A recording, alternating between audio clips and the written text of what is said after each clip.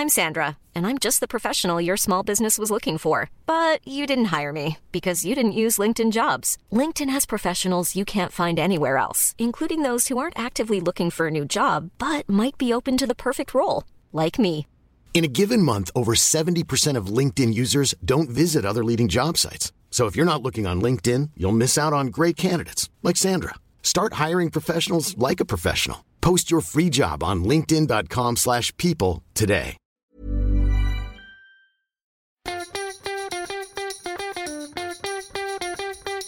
From Barangaroo Studios, the AusBiz COB is the key stuff you need to know about the day in business and finance. Well, hello. It's the 5th of April. This is the COB, the stuff you need to know about the day in business, markets, startups, and macroeconomic policy, specifically monetary policy here in Australia. David Scott. Yes, and a special announcement before we really kick into it. Happy birthday, Junie. Hope you have a fantastic day. The story of the day really was the RBA, I think, on a pretty slow elsewhere in the corporate world. Incrementally moving towards raising rates. There's a lot of excitement now starting to build about a potential June move or even May, depending on how hot this inflation print's going to be later this quarter. Certainly, I think if the election wasn't being held next month, I reckon that we'll be going for a rate hike. Well, I just had a good chat with Deanna Messina from AMP, and she sounded a little cynical to me when she talked about, well, if there wasn't an election, May, but maybe June. And the thing is that if this inflation read comes in hot in April, then May should be on the table. I mean, I think May's live now. Oh, 100%. And it has but the RBA is supposed to be apolitical. They've hiked in an election cycle before. Why not now? Well, the counter view, of course, is that they don't want to be seen to be political, but by not moving when it's clear that inflationary pressures are building, then it's political. It is political, exactly right. And I'm going to right between the eyes at some point ahead of that particular big inflation print later this month. I'm going to be saying that very thing because it needs to go and do what's best by the country. I've got to say too, and I'm not going to go and tell names, but I get access to a lot of very senior economic officials around this country, and I've lost count how many have told me it's like, oh, the RBA should just get bloody on with it. And I'm not talking out of line here. This is a common trait. So this whole idea that they need to be patient and everything else, when you're not on the official line, people are telling a very different story. Yeah, yep. Look, still, many people think that it will be June now, given the election. I spoke with Deanna Messina. Again, I'll just reference it because it's fresh in my mind. She's still thinking that, the RBA is doing things right now. She still thinks that they're too dovish when it comes to inflation, but she doesn't actually see it happening in May or June necessarily. Yeah. Even still. That's that political side of the equation, of course, but yeah. Anyhow, I thought that it was, I didn't think it was an overly hawkish RBA. I was reading these statement. I thought, okay, they were pretty measured. I know that they dropped patient in a quote. There was no control F patience, but it still sounded like a patient central bank to me.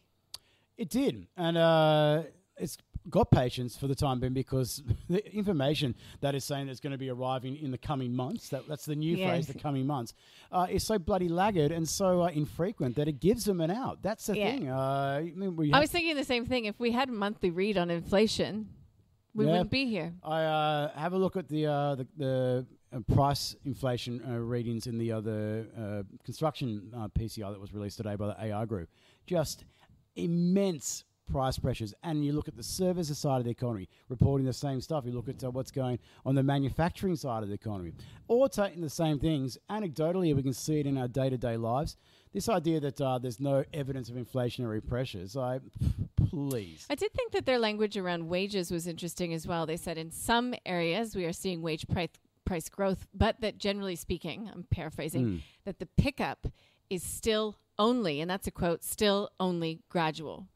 Yeah, and a lot of that comes down to the way that wage negotiations are done and done on an annualised or semi-annualised or even a multi-year basis. And that's why you have that bit of glacial movement in wages. But the dynamic side of the equation, where people are leaving their jobs and where people have the ability to actively go in and negotiate their salary, we're seeing clear evidence everywhere that salary demands are going up at this point in time. So another one of those things where it's anecdotal. There's plenty of evidence, But to go and get the official confirmation, well, we have to wait. We have to wait. Well, we'll be good little ducks and wait. Regardless, the Aussie dollar did spike on the news. That did a bit of damage to the equity market. Still, though, another positive session.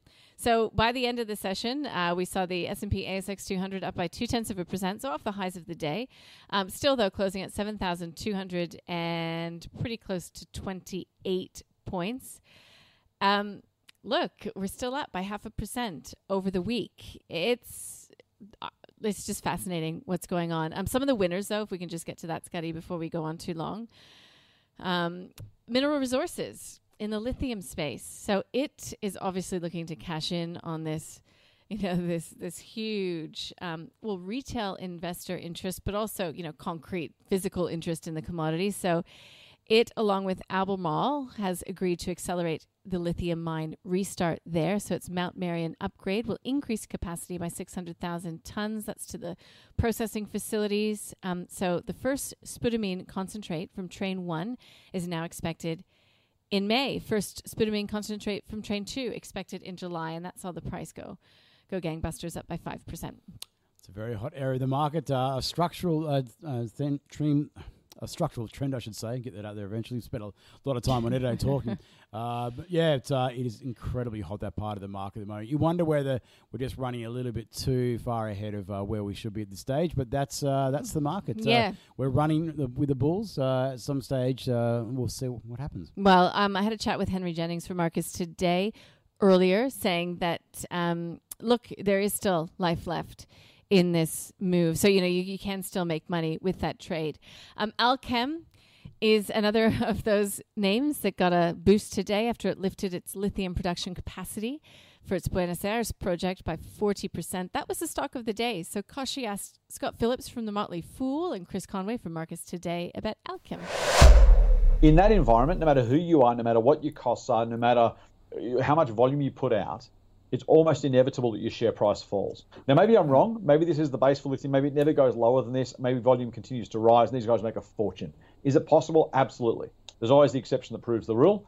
But is it enough? I don't think so, mate, because even if they do continue to produce, the expectation the market has for price and profitability, I think is just way too overheated. Now, Allchem in particular has just had a series of fantastic announcements. So they upgraded their price expectations, and they also upgraded their production expectations for both of their assets at Olaroz and the one that you were talking about there in Buenos Aires. So they've just had this great news flow, and the share price has gone crazy. Bottom line, I hold it as a trade right now. I'm probably looking at taking profits, and I agree with Scott in the long term that equilibrium will be found at some point. Prices can't remain this elevated for that long. There is no shortage of lithium in the world, just a shortage of production. So that is not going into the AusBiz portfolio. It's not being put to the investment committee either.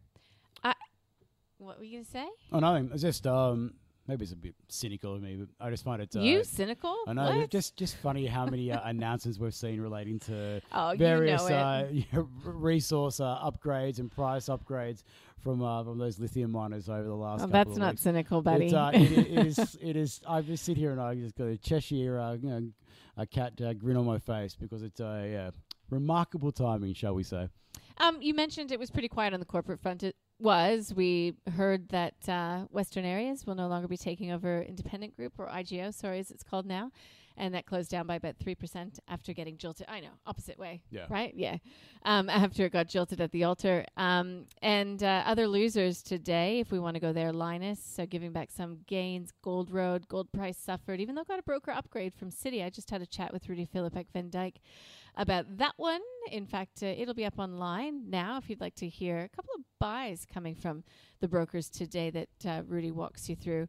And net wealth today, it was a buy actually from my guest yesterday, Julia Lee from Bourbon Invest, but it has seen its share price target cut and was also downgraded to neutral from buy from Citi. So there you go. There's a gift from God, a buying opportunity there for Julia's perspective. Yeah, I guess so. Look, it makes the market, doesn't it?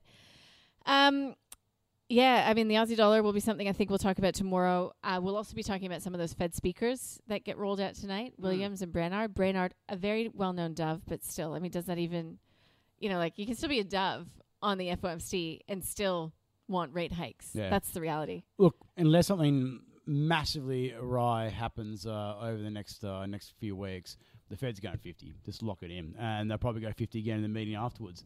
There's been no pushback whatsoever, which is very instructive.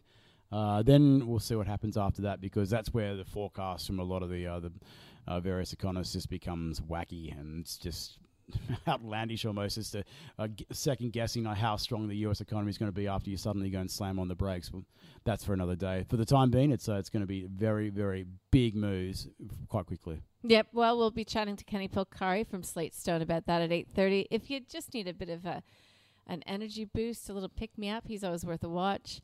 We'll be speaking with James Garish from Shawn Partners to get some of his take on the stock news of the day. Always some corporate news around by that stage. Saul Kavanagh will be joining us from Credit Suisse to give us some good analysis on the energy and LNG market in particular in the wake of whatever unfolds further in the Ukraine tonight. And I'm looking forward to tomorrow on the small caps. I get to speak with Mark Whitaker from Investors Mutual, and he's very forthcoming with how he's investing at this stage of the game. Scotty, I got an RSL to go to tonight. Yeah, it's winner chicken dinner. You're going to go in the raffle? I don't know. You never quite know what to expect when you get to the RSL on a weeknight, do you? No, the meat tray? I haven't been to an RSL in years, honestly. Used to spend a lot of time there as a student, but for various factors. But yeah, it's. I don't think it was for the meat tray. Yeah, one of they've still got $2 Teds. That used to be the one of the selling points of the one of the places I used to go to. But have fun tonight. Thank you. Hope June has a fantastic night, and Thank you. the family. And I might see you bright and early tomorrow morning. See you tomorrow morning.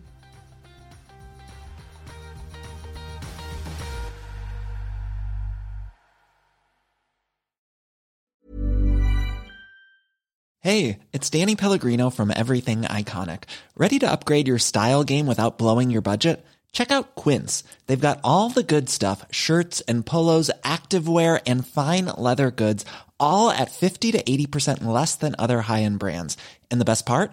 They're all about safe, ethical, and responsible manufacturing. Get that luxury vibe without the luxury price tag. Hit up quince.com/upgrade for free shipping and 365-day returns on your next order. That's quince.com/upgrade.